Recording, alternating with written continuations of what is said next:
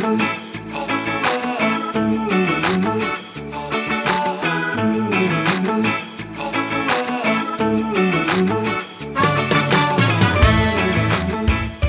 to the Simple Truth, Big Change podcast. I'm your host, Heather Duff, and this is where we read and explore the simple yet powerful truth of the Bible. And that truth makes a big change in our lives. Proverbs 18:15 says, "The mind of the prudent acquires knowledge, and the ear of the wise seeks knowledge." Oh, be careful, little ears, what you hear. You remember that childhood song? We still need that caution as adults. I like how this verse reads, "The ear of the wise seeks knowledge." What are your ears seeking today? Do you ever think about that? What do your ears want to hear? Let's get some wisdom in the Word of God today. Our simple truth this week: false teachers are dangerous because their end is destruction. There's a quote that goes something like, "Eat the fish, spit the bones." I'm not sure where I first latched onto this, but I took this approach when listening to a preacher or a Bible teacher. There was usually something good to glean, something from a scripture they shared, or maybe a good illustration or life application. Even if part of what they said seemed a little off, I focused on the positive. I ate the fish and spit the bones. But the more I began to study false teachers and their deception in the church, the more I saw how dangerous this approach was. Eat the fish, spit the bones, let me take the good parts and spit out the bad. But the problem with false teachers is that they're subtle and clever. They work to secretly bring deception. The more you listen to false teachers, the harder it gets to tell the fish from the bones, because the bones start to sound good too. Jesus has a better word on this. Let's look in the Gospel of Matthew, chapter 12. Jesus is in conversation with the Pharisees. They've just accused him of doing his work through the devil's power.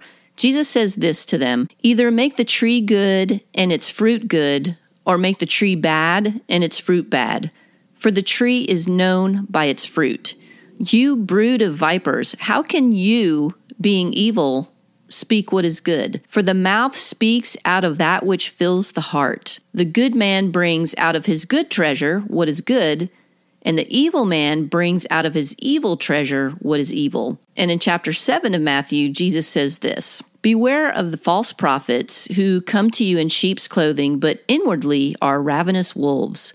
You will know them by their fruits. Grapes are not gathered from thorn bushes, nor figs from thistles, are they? So every good tree bears good fruit, but the bad tree bears bad fruit.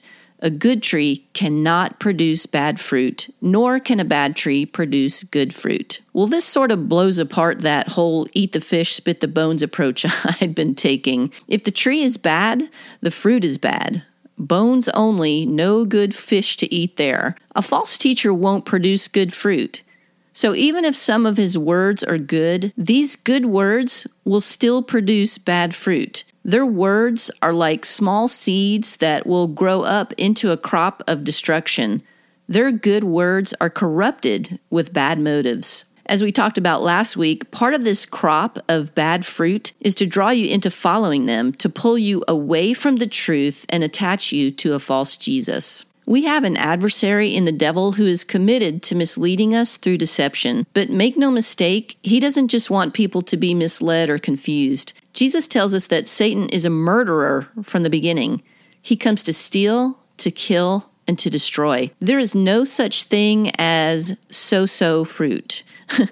There is either good fruit or bad fruit, and bad fruit is deadly. Don't eat the fish and spit the bones. Don't open yourself up to bad teachers because you're deriving some good benefit from them, because you can be assured that bad trees can only produce bad fruit. False teachers are dangerous because their end is destruction. That fruit is bad, even if you can't see the dangerous harvest it's producing. Whatever you pluck off that tree is bad. So eat the good stuff. Eat the word. There's no need to worry about spitting anything out. It's all good for you, and it produces an abundant, fruitful crop that glorifies God and blesses your life. And the added benefit is that this good fruit of the word will give you discernment, so when you hear someone speaking, teaching the word, or preaching, you'll be able to discern, is this truth or is this bad fruit? Also, the more you get into the Bible, the more good of it that you eat, the more your ear will seek out its truth. We'll be ending our series on false teachers next week with a special wrap-up, and I'll also be revealing my next series, which I'm super excited about. Thanks so much for tuning in today, and I hope you'll join me next week on the Simple Truth, Big Change podcast. If this has blessed you, please share it with friends or on social media, and it would be a huge help if you'd take just a second to give me a review on iTunes or wherever you're finding this podcast. If you don't want to miss an episode, hit the subscribe button. And finally, you can learn more by visiting my website, heatherkduff.com.